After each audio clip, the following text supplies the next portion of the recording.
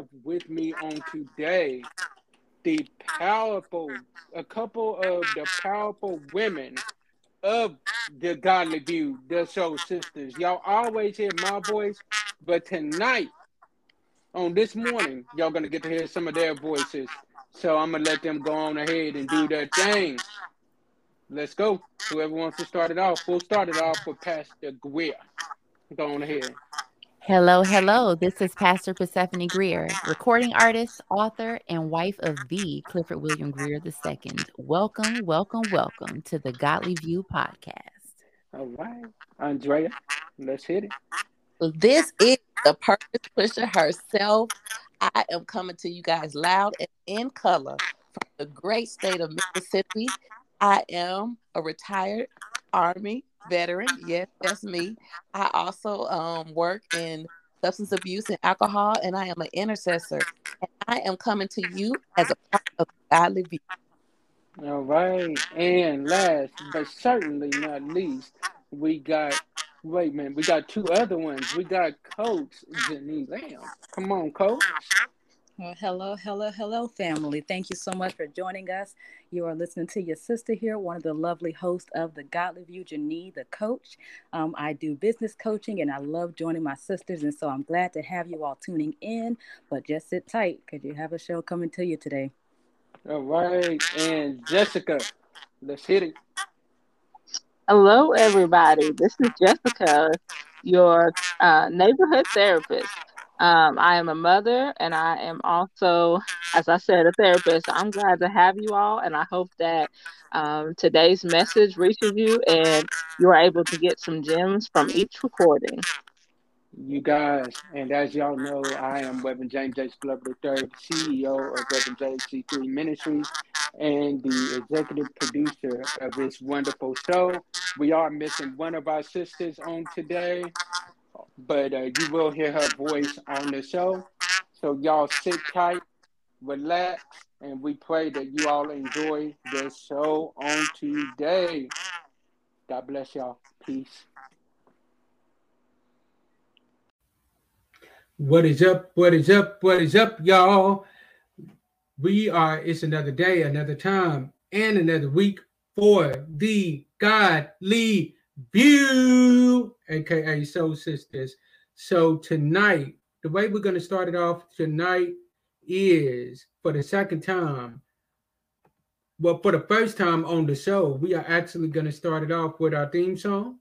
And then after the theme song is played, the next phrases you will see will be none other than our beautiful sisters. So let's go get it.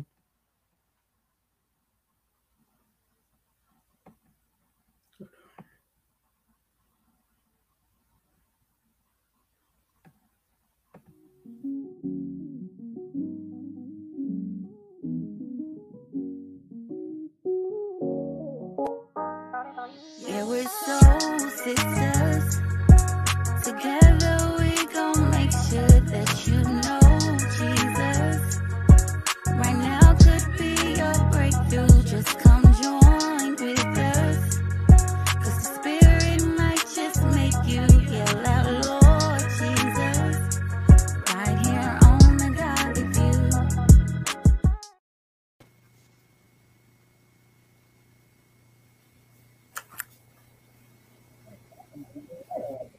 Yeah, we got everybody here. Awesome. We all here. Hey, everybody. Hello. Good evening. Hello. Hey, y'all. Daisy, I meant to tell you happy birthday. I apologize. I ain't been on Facebook. But happy birthday, girl. Thank you so much. So excited to be here with you, lovely ladies. We are getting this year started off right with our anniversary on last week, on the week that we just came out of, and now we're coming into our first real show. Are you ladies excited like I am? I'm excited. And gent. Yes. And Pastor G. What'd you say? I said, and Pastor G, ladies and gent. Oh, yes. But I want to talk to my ladies first. We want to introduce our host. So I'm talking to my Godly View, my lovely co-hosts. And then we're going to introduce our lady and gent, our guests for the evening. I don't even know he put you guys already in here. He didn't put everybody in here. So let's get started, and we're going to introduce all of our co-hosts. Let's start off with you, Coach Lamb, and then we'll go with Daisy, and then Pastor Greer, and then Jessica. Well, hey, everybody. Hey, family. Those who are tuning in with us on tonight and our lovely guests. And we are excited, like Andrea said, to be here on today. Y'all, I just love this show. I love this show and what God has been birthing through us ladies on the show. But I am Janine, the coach. I am just one of the lovely sisters that God has blessed with the opportunity to be on this platform. And so I'm excited about the conversations and about the discussions that God has allowed us to take part in. And I'm ready. I'm ready to get this show on the road on tonight. Yes, indeed. Hi, everyone. I'm Daisy. I am excited to be with you ladies. I look forward to my Saturdays with you all.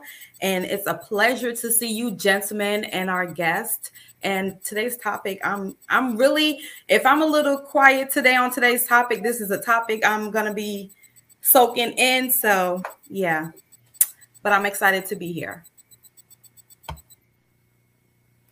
All right. Greetings to you all. This is Pastor Persephone Greer here. As always, it is a joy to join my sisters and to have our wonderful guests here. As Daisy said, I'm probably going to be doing a lot of listening to and just taking in because the subject is going to be very fruitful. So y'all stay tuned because it's going to be good. It's going to be good. All right. Hello, everyone. Glad to have you. Glad to be here with me and my sisters. I'm ready to get into this topic today. We usually have a lot of fun and a lot of great things happen when we have guests on the show. So I'm glad to see, and I'm happy to see what happens today. Yes. And I am Andrea Lynette Purry. I will be somewhat facilitating. Me and Coach Lamb, we're going to be tickling back and forth, and we're going to toggle back and forth. One of my favorite guests of any show, which is Pastor Gregory Devine. I am so happy to have him here. I'm going to let him introduce himself. Well, I am Pastor Gregory Devine out of Durham, North Carolina, and I do pastor a church in Oxford, North Carolina, New Grassy Creek Baptist Church, and I've been pastoring there now for 3 years. I've worked in the capacity in my ministerial career as a youth pastor, young adult pastor, singles pastor, and now I am a head pastor of the church, and I do not take it lightly. So I look forward to sharing with you ladies and gentlemen who are watching. Awesome. Now we have the pleasure of, last but definitely not least, one of a well-renowned guest. I like to call her. When James spoke of you, he spoke highly. Even Janine, they both spoke highly of you. Would you love to introduce yourself, Miss Jennifer? Absolutely. I'm so delighted to be a guest with you, lovely ladies, on Godly View this evening. Thank you so much for having me. I am Minister Jennifer Wendy Brown, and yes, I go by my full government name. And I'm delighted to be a servant of the Lord. And I know that sounds real churchy, right? I'm not trying to be real churchy tonight, but I am truly a servant, right? And so, I've worked alongside Pastor G on a number of occasions for many, many, many years in this single circle.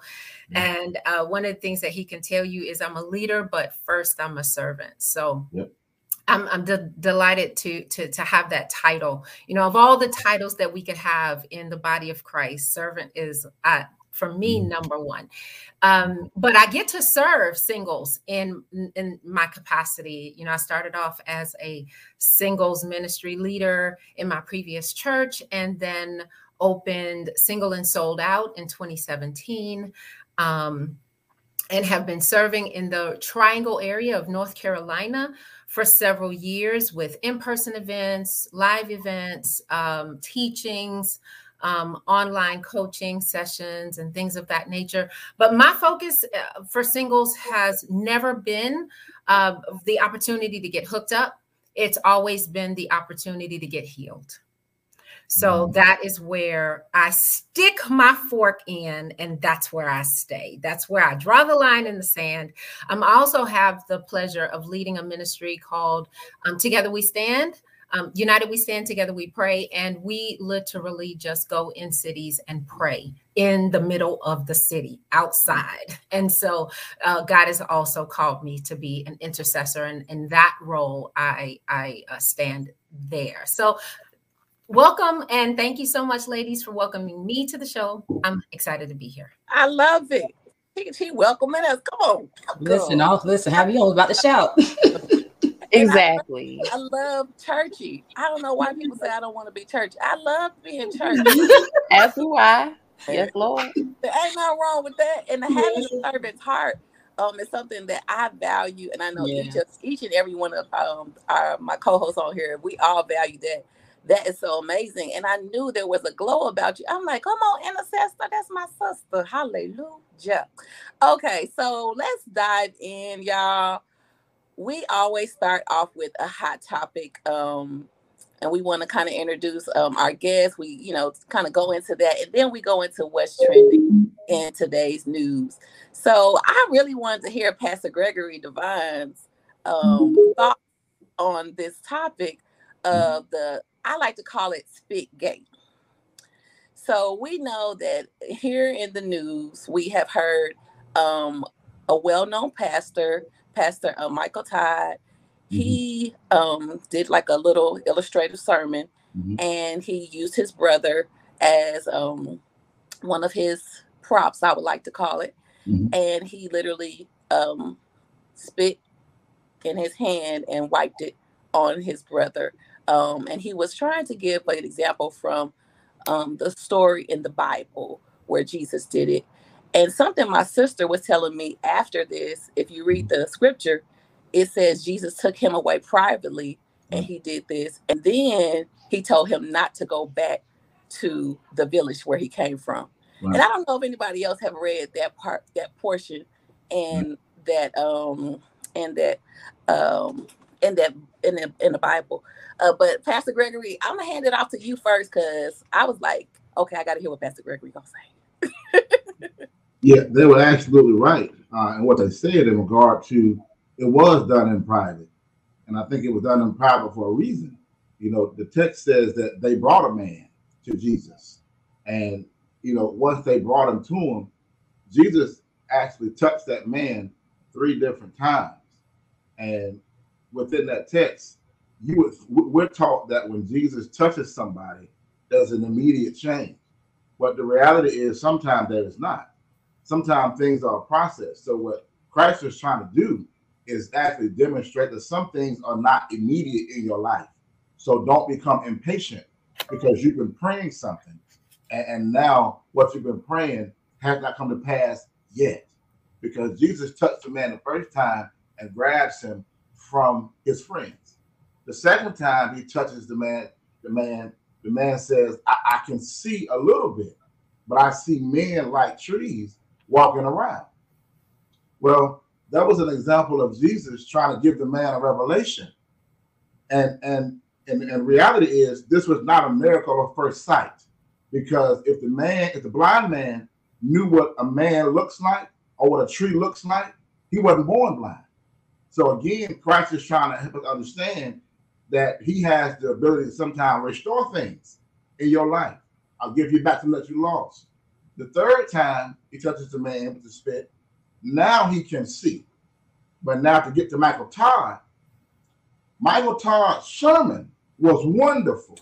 I can agree. His illustration was horrible. Because there's some things that only Christ can do. And if you're not Jesus, that's not for you to do. Jesus used spit for a reason to demonstrate that I know you've been through the worst, and to help us realize sometimes we go through the worst. Sometimes we're spat on by life or physically by people.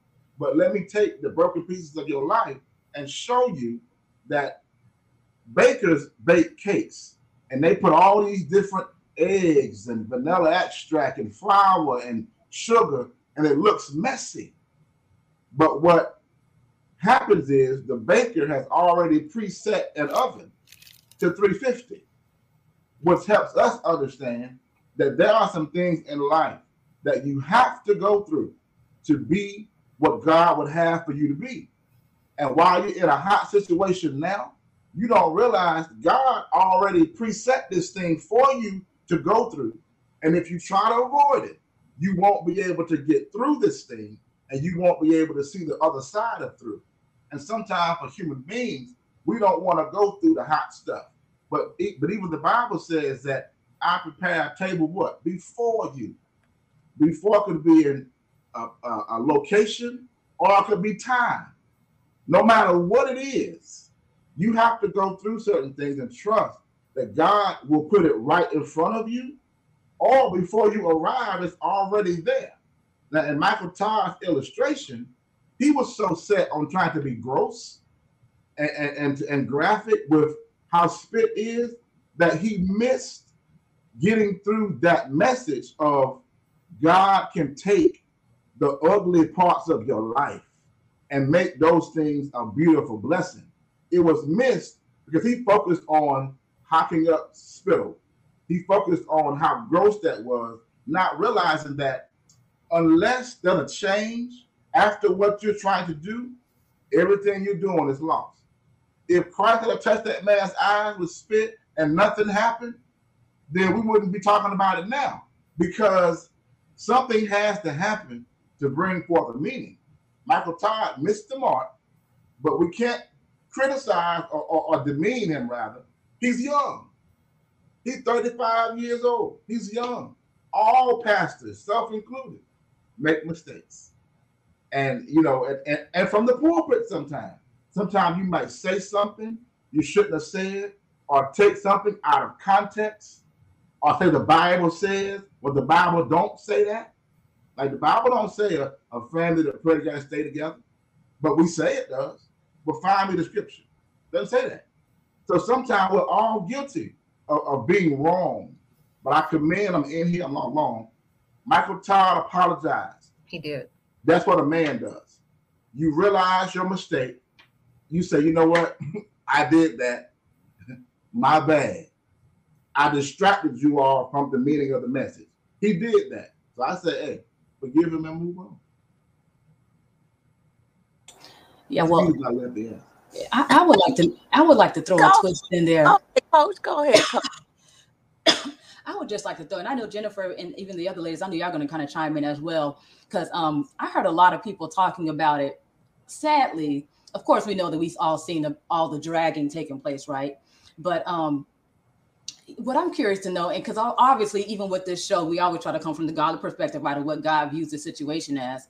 But in light of him and his role and just him flowing and doing what he do, like where should the fine line go when it comes down to the accountability in a situation? Now, I'm saying that from the standpoint of, I've seen a lot of people say that, well, as the world, you know what I'm saying, we shouldn't be critical of him because, you know, they kind of defined it in a space like, okay, well, he's a leader, you know, it's almost like the sheep trying to correct the pastor. But even from the standpoint of, as a leader in a ministry, having accountability and him not probably having obviously somebody in his face to kind of, you know, give him that ear, like, hey, you know, maybe you shouldn't do this or maybe you shouldn't do that. Like, just give the proper perspective. What is the perspective of what that should look like? Because I think that's what we see lacking sometimes, you know, in the church world is there, you know, it's like, where does the accountability come at with leadership? And so you kind of get these blows. But I don't know, what how should that look properly when it comes down to accountability? Like, are we wrong, the world that is, for calling him out on it? I think every leader has a leader. Mm-hmm. Every leader should have. Every good leader should have a leader.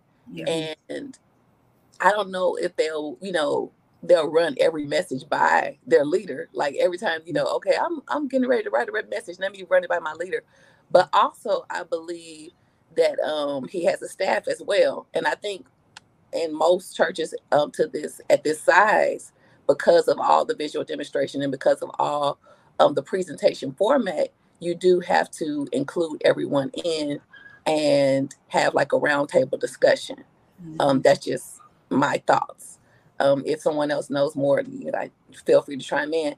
But I think in the portion of the accountability piece is you probably need someone on either on your staff or that's in the room that you're able to hear, because every leader doesn't hear every person.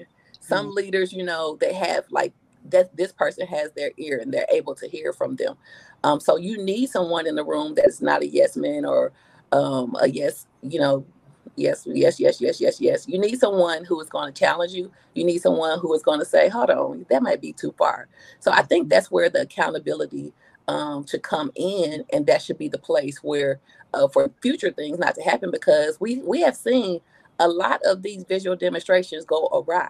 We've seen the preacher flying through the church and then he fell on somebody. We've seen the preacher fall when he was trying to jump over a pulpit. We've seen a lot in these past couple of years.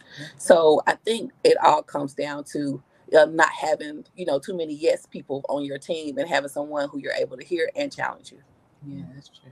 I think, Jennifer, did you want to say something? I'm just laughing because that is exactly what I was thinking.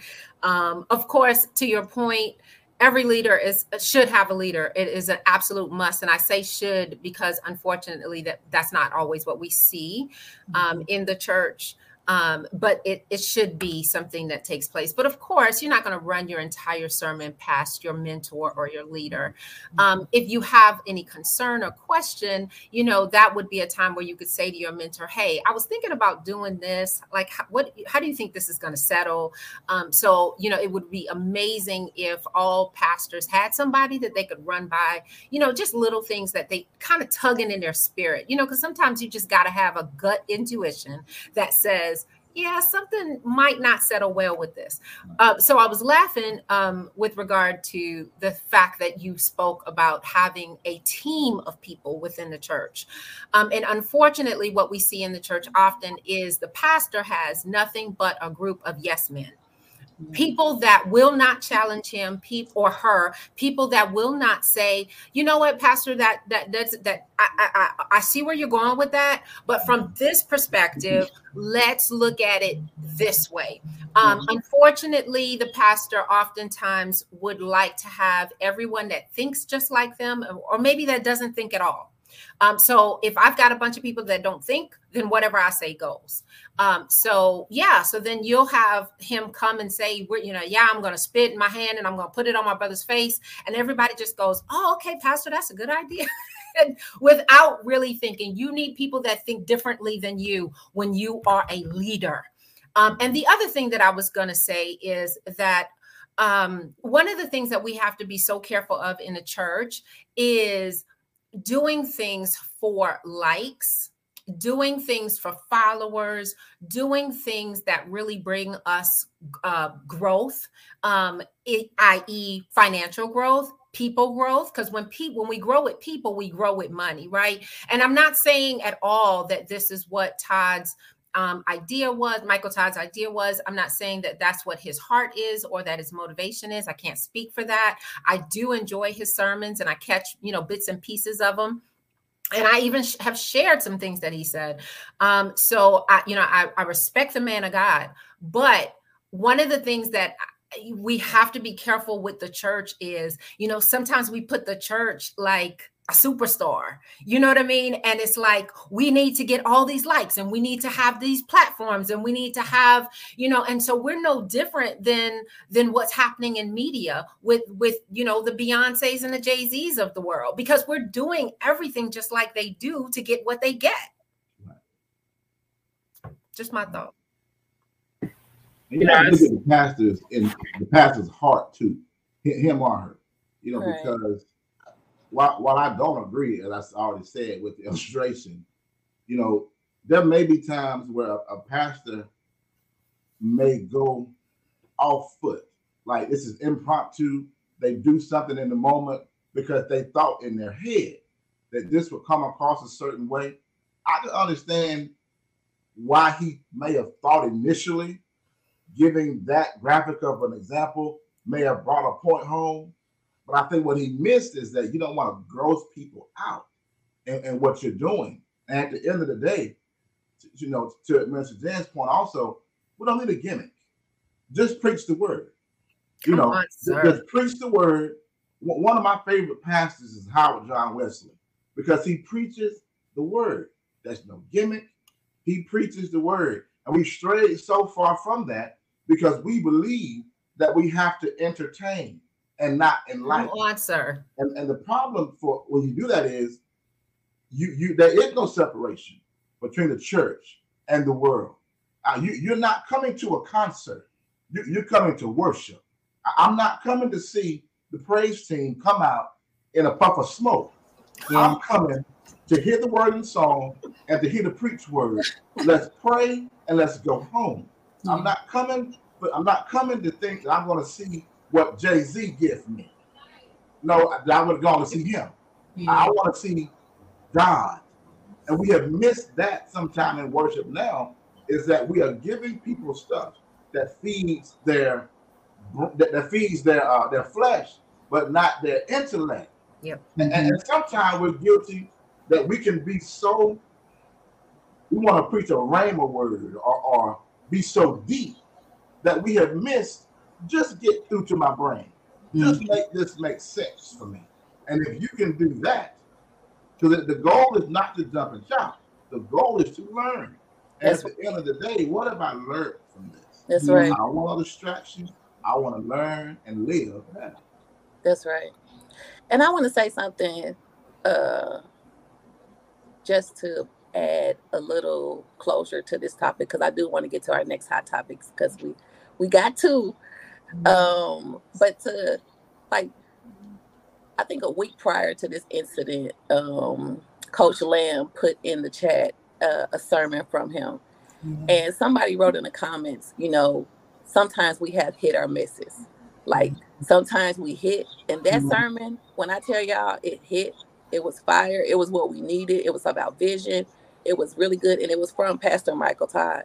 And we've had many more sermons that he's done that have really, even with the visual demonstrations that he's done. I remember one when he poured water into this big cup, and he was showing how, if we put more of the wrong thing in, and what would begin to topple over, and how our life can become very confused and frustrated because we're putting in the wrong thing. But there have been some great demonstrations, and I do believe that we as humans, we hit sometimes and we be right on the mark, and then sometimes we miss. And I think that kind of takes us into our next hot topic about the couple that has recently divorced, or I don't know if they're still going, they might be still going through the process. I don't know if they actually got the divorce yet, but Pastor Devon Franklin and Megan Good. And the reason why we wanted to bring this topic up is because the title of our show today is During the Wait, and during the seasons where we wait. And one of the books that they came out with together was called The Wait. And what we've seen is the church has kind of like the same thing with this. They've dragged them as well, because they're like, how can you talk about the wait and then get divorced? How can you, be a image for marriage and then divorce? Anyone want to share any thoughts on this topic? I have some thoughts on that. Speaking as someone who was previously married, my husband is my second husband. Just because a couple divorces, that does not negate everything that they said about marriage. That's right. I was a virgin when I married my first husband. I fully intended to live a godly life, have a godly marriage. Just because the marriage did not work out, the marriage didn't work out because we were two imperfect humans not knowing what we were doing. Okay. And that cannot overshadow the miracle of marriage. Yeah. Marriage is not just something that people should just take lightly. Marriage is a divine representation of Christ's relationship with the church. So that can never negate that part of it. Now people can say, oh, well, because they broke up, I don't believe in marriage anymore. It's like, well, that's a personal problem. That ain't got nothing to do with them. That's on you. Okay. I saw a lot of coverage slanted towards Megan Good because I think the church never really accepted her as a pastor's wife because because the appearance, for me personally, the appearance is that she never fully acclimated herself to the life of being a pastor's wife. I don't think that she ever really wanted it. Because see, and this is the thing. I had already fully intended to become a pastor before I even met my husband. And I asked him when we were in the talking stage or beginning of courting and you know, talking to each other. I asked him, I told him what the plans were, what the Lord had shown me. And I asked him, I said, well, how would you feel being married to a pastor, especially with me being a female pastor? I asked him how he would feel about that. And he told me that he was fine with it. As long as that was the call, that's, you know, he was going to support me on it. I was ordained 19 days before we got married. So I feel like it was Pastor Devon's, I'm sorry, I want to make sure I'm not confusing names here. Pastor Devon, that's correct? Okay. I believe it was his responsibility to make sure that he chose a mate that was going to match his purpose, not the other way around. I think what he tried to do was say, I really love this woman. I believe that they really loved each other and still do. I really love this woman. I want to make this work. And I made the same mistake in my first marriage.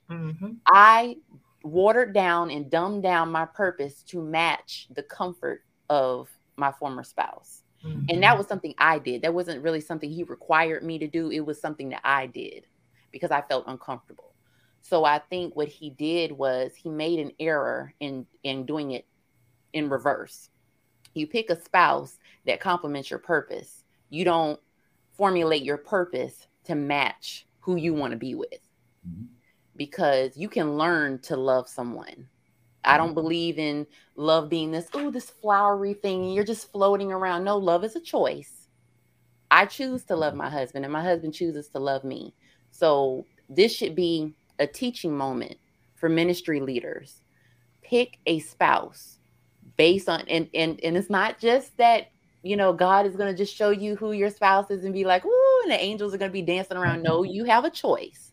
Choose a spouse that complements your purpose. You have to know who you are and at least have a general idea of what you're supposed to be doing. Because if you wake up one day and you decide you want to live a certain kind of way and your spouse isn't with that, that's going to cause friction in the marriage. And if we believe what the word says, that our spouse comes before anything else. After God, our spouse comes first. So now you're battling your purpose with the person that you chose to marry.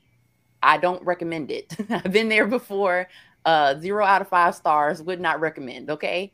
So I think that should be the narrative, not talking about her and how she dressed and oh, she never did act like a pastor's wife and she never did.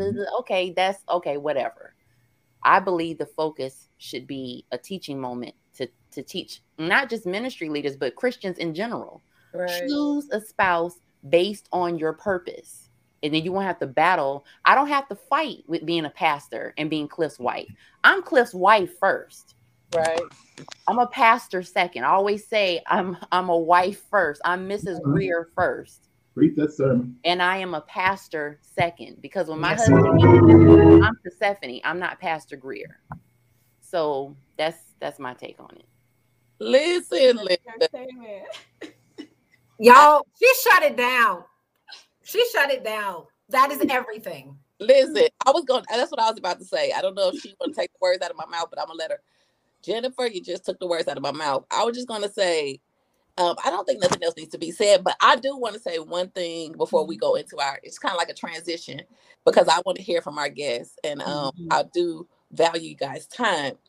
But one thing that I can say is that just because someone divorces, like she said, it doesn't take away the ministry that they produce and the lives that they saved, or even the lives that say, I do want to, start to do the weight. And to go, to just transition into this, next chapter of this show, I would like to ask our guests, when we started off thinking about the weight, and what does that mean to you to wait? What does it mean? How was it expressed to you? How did you grow up, and did you learn about it in church, or did you learn about it in your home? But those are those 3 questions. What is the wait? Where did you learn about it? And how does it make you feel to wait? We'll I start don't off know if you can answer all those questions in one. It's loaded, huh? Loaded. Take your time. Loaded. Okay, so I'll go ahead and start since I'm already like all up in the Kool-Aid. What did I learn about waiting when I was growing up? I simply learned that you keep your legs closed, and that the only thing that was out after midnight was Bad Girls, right? So there wasn't any concrete techniques, anything that really gave you meat, if you will. Nothing that really helped you to understand. I grew up as a girl in the church, saved and anointed and speaking in tongues at 14 years old. So all I knew is that we needed to live holy and we needed to live righteous, and that you don't have sex before marriage. That was about the gist of it. Nothing to hang your hat on, nothing to give you any tools, no toolbox and no tools to make this thing happen. Right. So here I was, a virgin all through high school, and then first boyfriend, 19 years old, pregnant, and married because that was the right thing to do. Mm-hmm. So that answers your question about what I learned about waiting. How did I feel about waiting? Well, because I didn't understand it, it just seemed unfair. It just seemed like God was just doggone unfair. And this just don't make no sense, right? And so that was my position on it. But what God has done with me is he has flipped my whole understanding of waiting. God has been dealing with me with this wait word for, I think I shared this with Coach Janae, for years. As a matter of fact, I did my initial sermon called In the Meanwhile. And it was an entire sermon on how to wait. My initial sermon. God has been dealing with me on this wait thing for so long. And so one of the main things that, and I'm actually writing a book called The Grace of Waiting. So y'all stay tuned. If I do my thing right and I do what God is telling me to do, it'll be out this year. But I said all that to say the main thing that God really brought out to me was whether or not I trusted his plan. Whether or not I trust. The wait was not about, him being mean to me or him being wrong to me or him not loving me. It was about whether or not I really believed what the word said. Whether or not, we can quote Jeremiah 29:11 all day long. We churchy folk, we love to quote, those good scriptures that'll make you shout, right? Yeah. But the question is, do you really believe his plan? Because he says that he has a good future for us. He says that he knows what he has planned for us. The question is, do you believe what he knows? Right. The other question is God waiting on you, or are you waiting on God? Mm-hmm. So a lot of times we think we're waiting on God, but the truth is that God is trying to prepare us for what we've asked for. So if he had given us what we asked for, we wouldn't even be in a position to receive it, because either we don't have the right mindset, either we're not in a place financially, or we hadn't healed our soul wounds. Oh, that's a whole nother conversation. Mm-hmm. We hadn't taken time to identify our purpose. So we're all willy-nilly all over the place, not even walking in our purpose. So the truth of the matter is that sometimes we think we're waiting on God. He's waiting on us. I'm gonna stop there. I can go on and on. Ma'am. Ma'am. I love it. Love it. We got to hear from you, Pastor. We got to hear from you after all of that. Yes. The reality for a lot of Christian singles, men and women, is that we are very good at being Christian, but we are bad at being human. And the problem is that we don't understand our human experience because we spend all of our time in church. We know all of these scriptures, and they do have their place. But the reality is, if you know all of these scriptures, but you do not know how to apply them, then what good are they to you?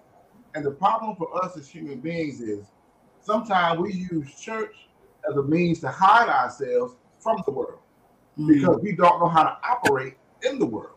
Come on. The reality is, even with supernatural things, there's the divine and the natural. We got the divine part down pat. But do you know how to function among people who don't believe what you believe? So when it comes to the weight,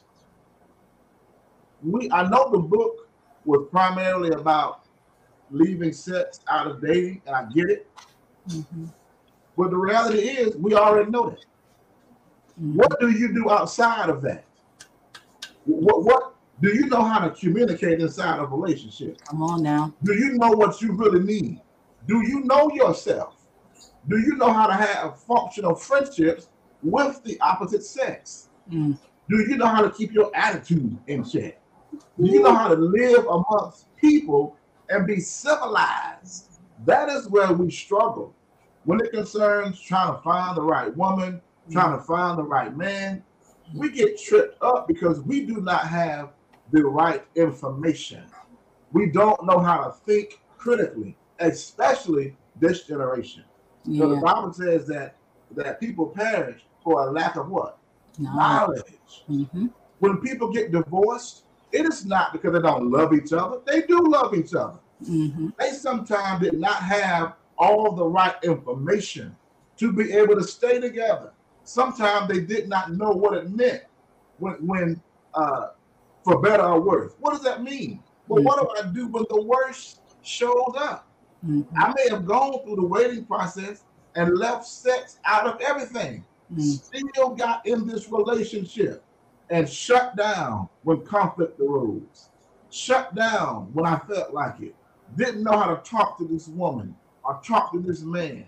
So the reality is, do you have the information to be able to function in a relationship, in a marriage? Because the reality is, there's a lot of information that we have that is incorrect. They tell us that the divorce rate in America, 50%. No, it's not. They're only talking about first-time marriages. And they are not telling you that they are not including the larger states in these statistics. Break this thing down even more. They really give what to black women about black men? They want you to believe the worst because they want to tear down the influence of the black family. So looking at that, all this misinformation, they're saying that, you know what, there are more black men in jail than there are in college. That's never been true. What they don't tell you, they're talking about college-age men, 18 to 24-year-olds. They're comparing that to all the men that are incarcerated. Wow. That's never going to be a fair statistic.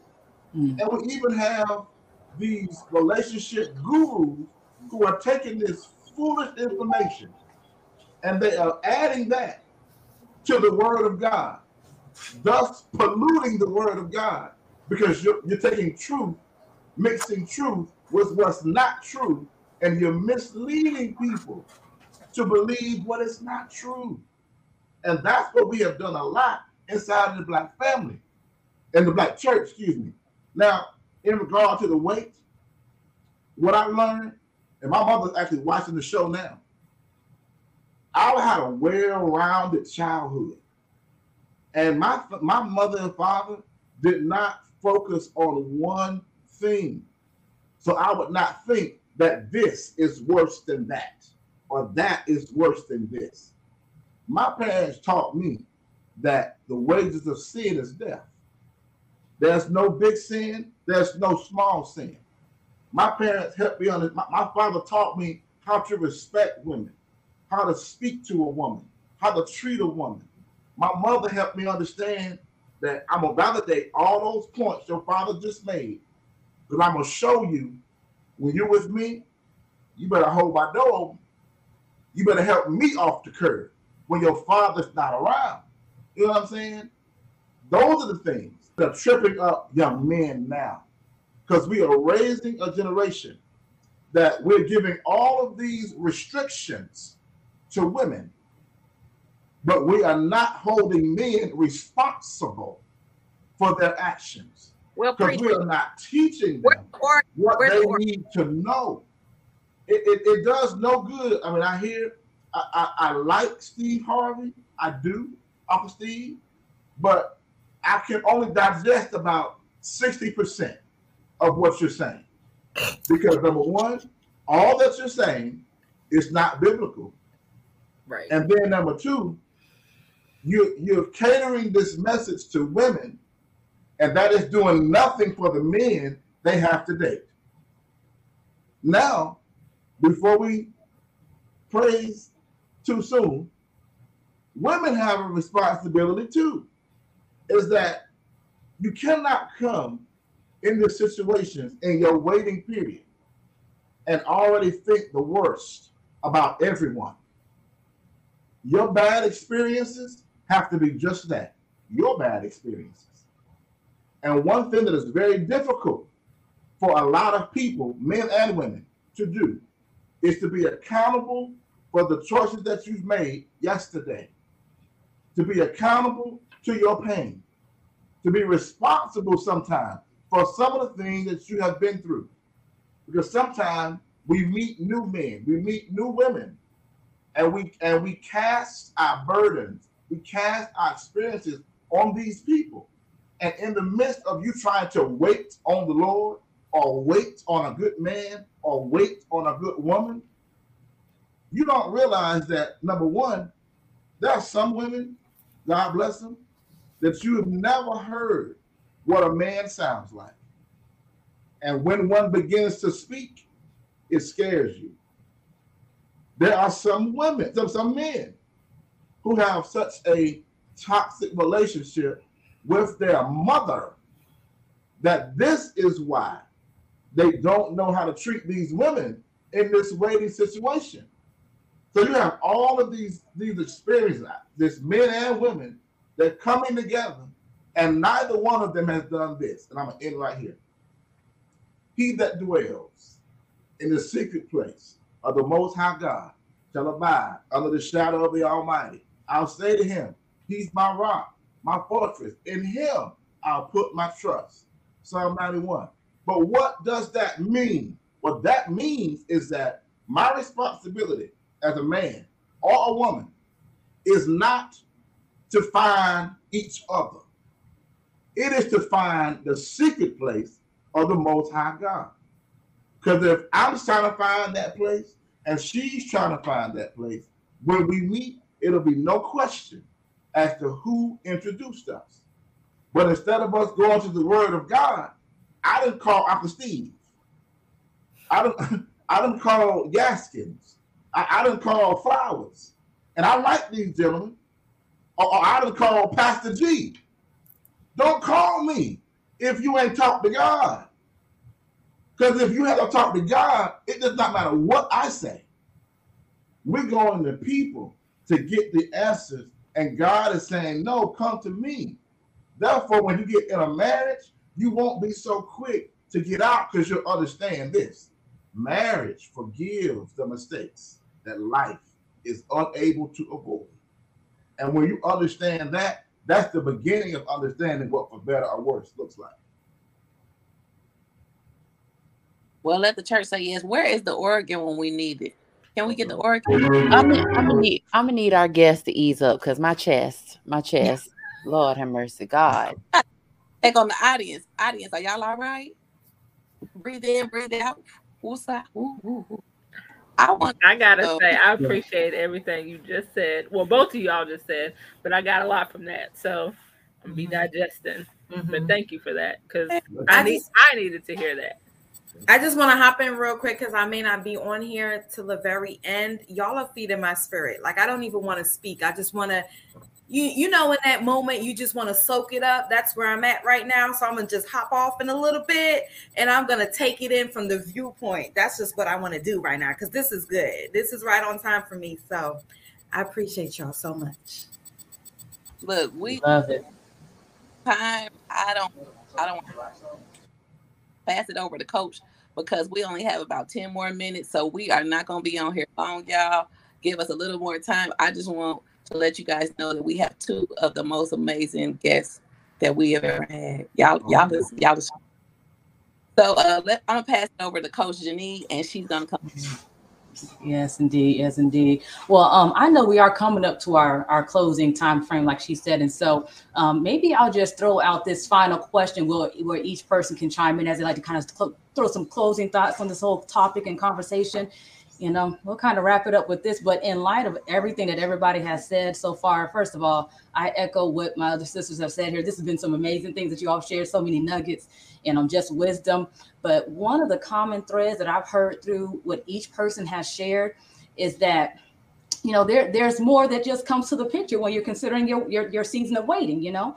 But one of the questions that I actually had in mind was, you know, because as believers, when we hear about the topic of waiting, we oftentimes think about that space of, you know, waiting for sex or for sexual purposes. But I heard Jennifer share things when she was talking about healing. I've heard Pastor Devon Gregory talk about things when it comes down to checking your attitude and just different things of that sort. So as believers, what are some other things that we ought to be focusing on? Because the topic is, you know, how to keep your focus in that season of waiting. So that guess what? Not only will that waiting season of the sexuality and the sexual side of things be a thing that you can stand through, but just overall in your walk with God, you'll be able to endure those seasons of waiting. And so what are some other things that we can focus on to help us endure that waiting period? You make a really good point. You make a great point. And one of the things that I thought about that I would have piggybacked on what I said earlier is that wait does not necessarily mean no. And sometimes we get angry at God because he told us to wait, but we translated it to God said no. It doesn't necessarily mean no. It just means not right now. Can somebody catch that? It just means not right now. Okay. So you asked what are some things that we should be doing? You know, what I like to say is, are you yielded and sold out? Yeah. Are you yielded and sold out? And so when I say that, what I'm talking about is oftentimes, because, you know, I love what Pastor G said. He said that we're good at being Christians, not at being humans. Oftentimes as Christians, we have allowed Jesus to become our savior. Mm-hmm. Follow me now. A savior is somebody who saves somebody from something. So we allow Jesus to save us from our sins. But the question is, have you allowed Jesus to become your Lord? Because a Lord is somebody who is able to have full control over everything within that kingdom. The Lord is able to make all decisions, and then you say, okay. A Lord is able to encompass all of what's going on in your life, and you say, I trust you, Lord. So even if I have to get the not right now answer, I trust you, Lord. But we haven't graduated from our salvation to our lordship with Jesus. And if you want something to do in your single season, how about let's graduate? How about let's not stay at a place where all we look to Jesus for is a shout. All we look to Jesus for is to lay out on the floor and have the white towel hanging over you Sunday morning. But then you go to your weekday. Oh, Lord, I'm not going to preach. Okay, I'm going to stop. You go through your weekday and you don't have lordship with Jesus. So you're making all your own decisions. You're like, okay, I need a man. Okay, I need a woman. Okay, I'm ready for marriage. Oh, I'm 35. I need children. But you're not allowing him to be Lord to determine whether or not you are even in a place to be able to move into that. Oh, come on. Okay, I'm going to shut up. Y'all go ahead. It's time is up. Time is up. But are you letting him be your Lord, or is he just your Savior? Oh, my Lord. That was good to me. I feel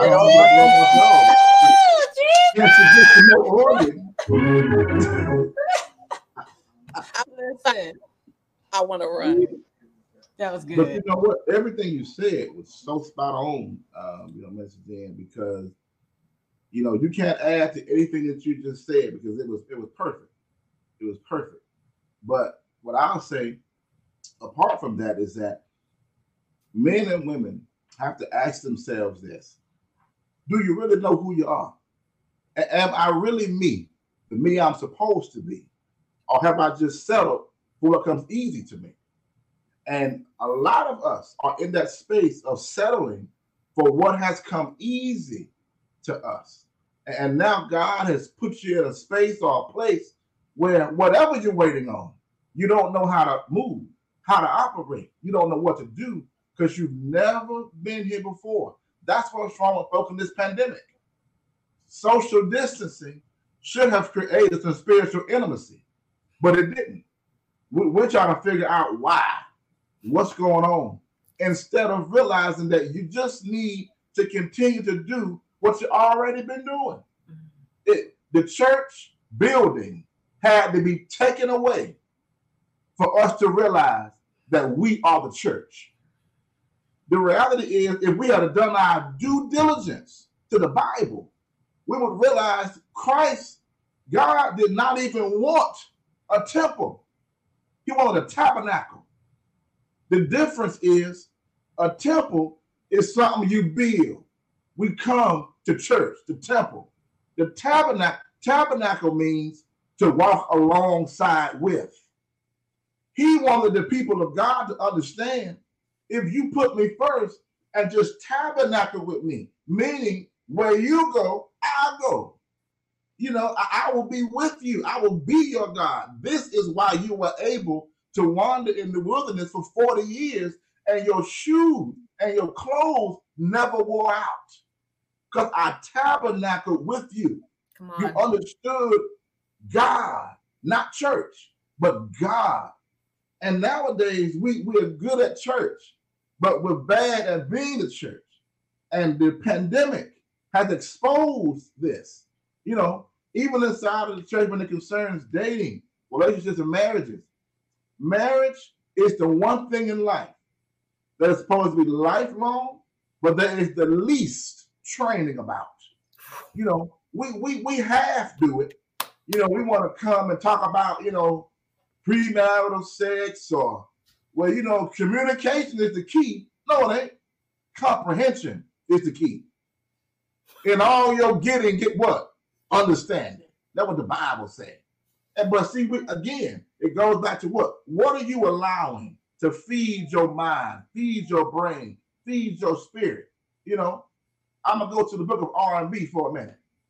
Back in, I think it was 2000, it was one of my favorite singers. Her name was Tamia. She had a song saying, "There's a stranger in my house." Took a while to figure out. There's no way you could be who you say you are. You got to be somebody else. Because he wouldn't touch me like that and treat me like you do. She went on to say, or could it be that the stranger is me? Have I changed so drastically and you remain the same? What sister was saying, the great R&B prophetess was saying, is that she was saying, I got my eyes so much on looking at what you're doing that I don't realize that the stranger ain't you. I'm a stranger to myself. And I've taken on your identity because I didn't know who I was. That's what she was saying. We don't realize, men and women, we come into things never asking ourselves, what did Pontilia say in the Shakespearean play? To our own self, be true. We can't be true to us because we don't know who we are. Come on, sir. You know how I know who we are? Because we place these expectations on people they can't fulfill. I want you to be my peace. Jesus is Jehovah Shalom. Not her, not him. She can't be your peace. He can't be your peace. I need you to be at peace with yourself. If you're at peace with yourself, now you're at a level head to be able to deal with me because you're at peace with who you are. But see, we are expecting people to be God in our lives. We got women who are believing these fairy tale romances that this man gonna breathe life into you. How? He ain't Christ. He can't restore you. That's not his job. That is God's job. But we're waiting for a man to do that. This man is waiting for her to be his peace. She can't. She's not Jehovah Shalom. She's not. She cannot be that to you. The reality is we have gotten so far out of doing our own self-work to manifest our self-worth that we don't realize we're out of touch with who we are, and even with God, we're out of touch because we're not going to God. You run into the relationship gurus. They smart, they are. What they saying makes sense, but at the end of the day, what has God said about it? Have you gone to the Word of God? Have you given God a consultation? Have you gotten off of Facebook and put your face in the book? I'm done. Listen, Linda. I'm about to throw my shoe. Listen, throw my phone too. They are on it. And let me bring those, listen, oh my God. Jennifer and Pastor G, they listen. I know I'm saying listen a lot because y'all got me a little speechless over here. Y'all spot on is gonna try and tell you. Y'all are spot on it. And you know what I heard and what both of you two said? Listen, so you don't lose your focus while you wait. Make sure that you're doing your due diligence to make sure God is Lord over your life. You don't worry and focus on, okay, how long am I gonna have to wait before I can get to this? Make sure God's first. Make sure he's the Lord. He's gonna give you the ability to wait. You know what Pastor G is saying? Hold on, while you're waiting, do you know who you are? Do you know what your purpose to do? These are the things we should be focusing on so that we can be able to endure the wait. You know, so listen. Let me pass it over to my sister because I'm still sisters. Any other thoughts? Because I know y'all got some stuff y'all can add onto what they just shared. All I want to say is the man of God said, "Where can I send the offering?" I think I know Pastor G Cash App. I'll put it in the comment. I'll for hers, and we'll put hers in the comments too. But I do want to say thank you to our guests. One thing that I believe every time that we do any shows, I do believe that they're spirit led and God literally ministers to, everyone who watches, whether by replay or watching live.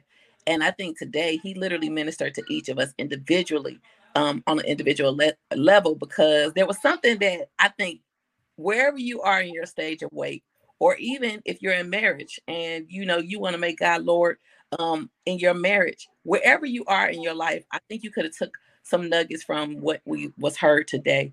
So again, just thank you for our guests. And I see our producer is here, so we do not want to belabor the time.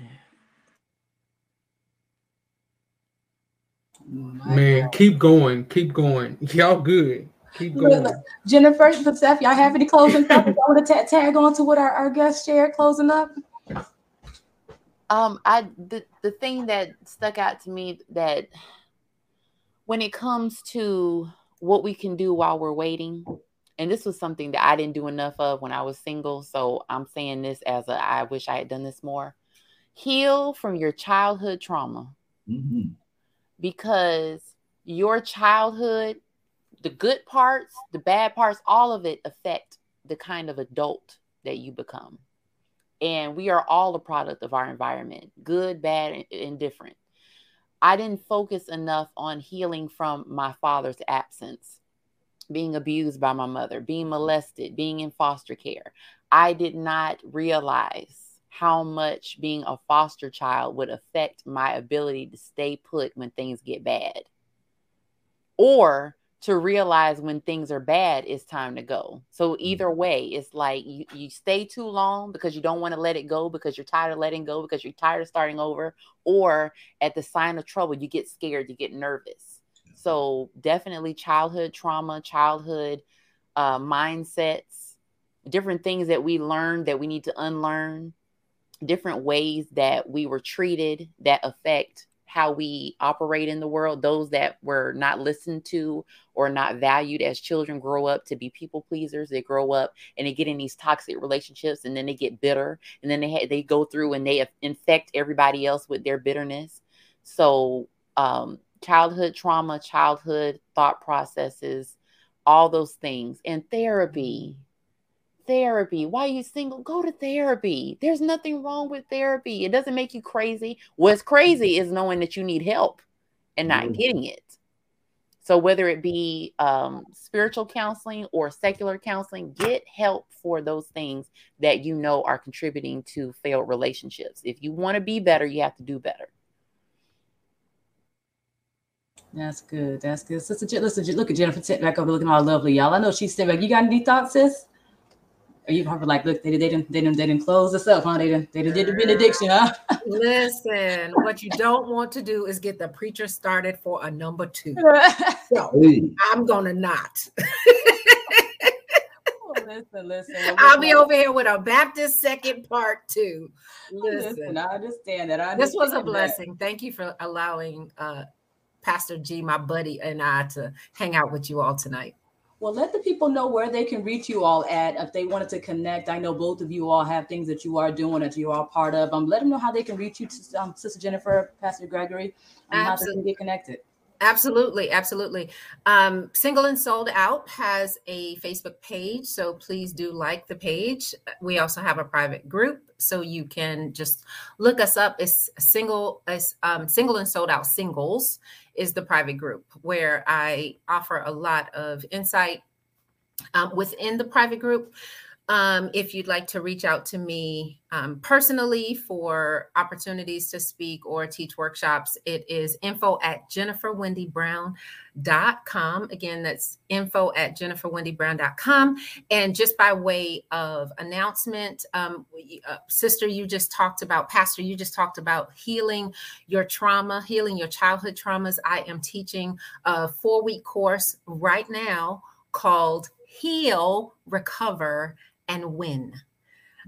We are week 3 into the 4-week course, and I will repeat that course in March. So if that is something that you are still struggling with, you need, when I say need, you need to be a part of that course. It's just 4 weeks, but we dig straight on in to dealing with childhood traumas as well as the spirit of rejection, how to overcome it. So yeah, you might want to connect. Amen. Love it. And how can they contact you, Pastor Gregory? How can they connect with you? I am, Facebook, Gregory Devon, Instagram, Gregory_Devon, Twitter @GregoryDevon.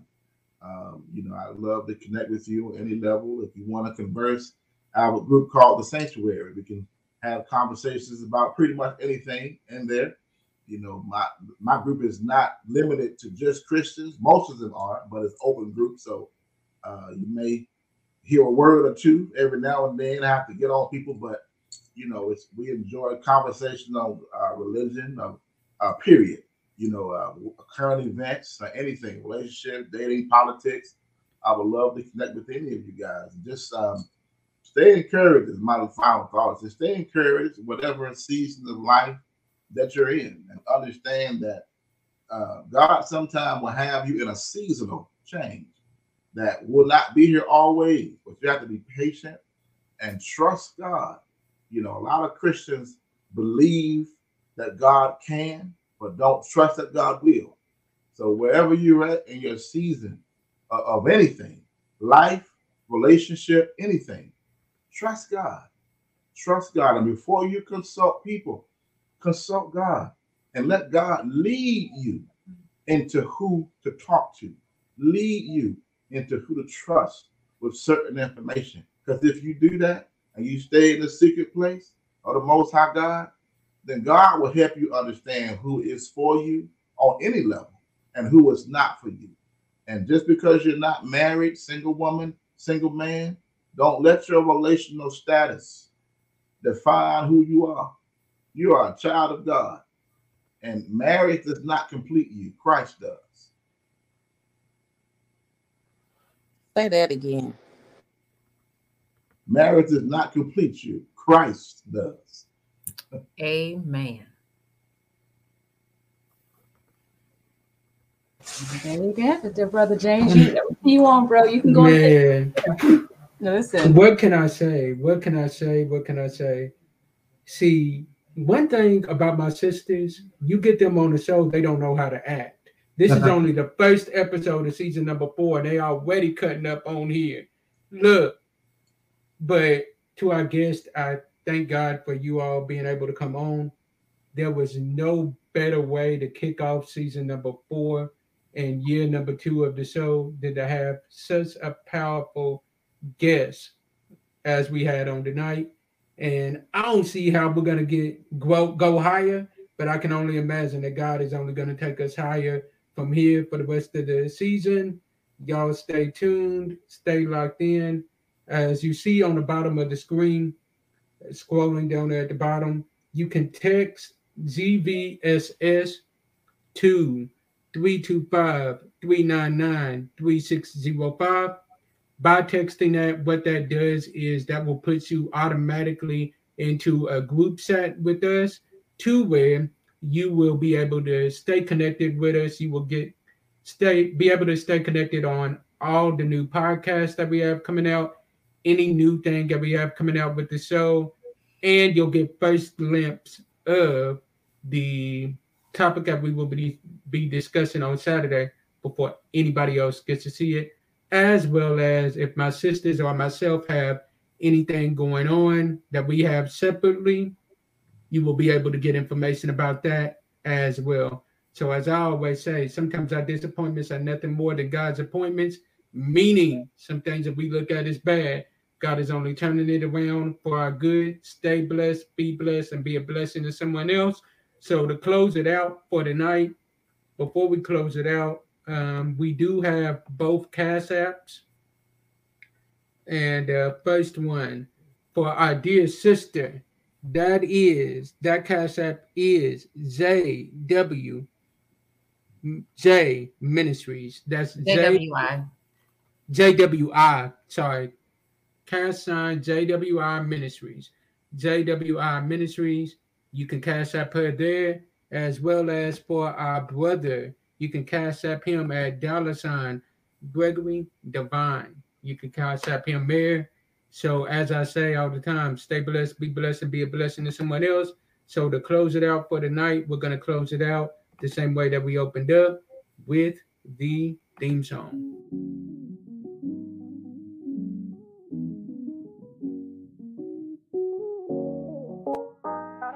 Yeah, we're soul sisters. Together we gon' make sure that you know Jesus. Right now could be your breakthrough. Just come join with us. 'Cause the Spirit might just make you yell out, Lord Jesus. Right here on the Godly View. See y'all soon. Peace.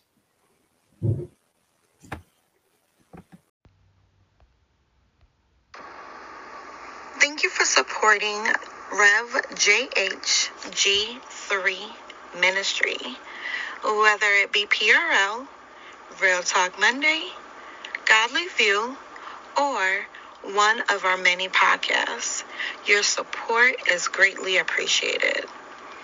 If you would like to be a blessing to us, you can Cash App $ Rev JHG3 Ministry. If you would like to inquire about booking, you can email us at revjhg3ministry@gmail.com. We thank you and have a blessed day.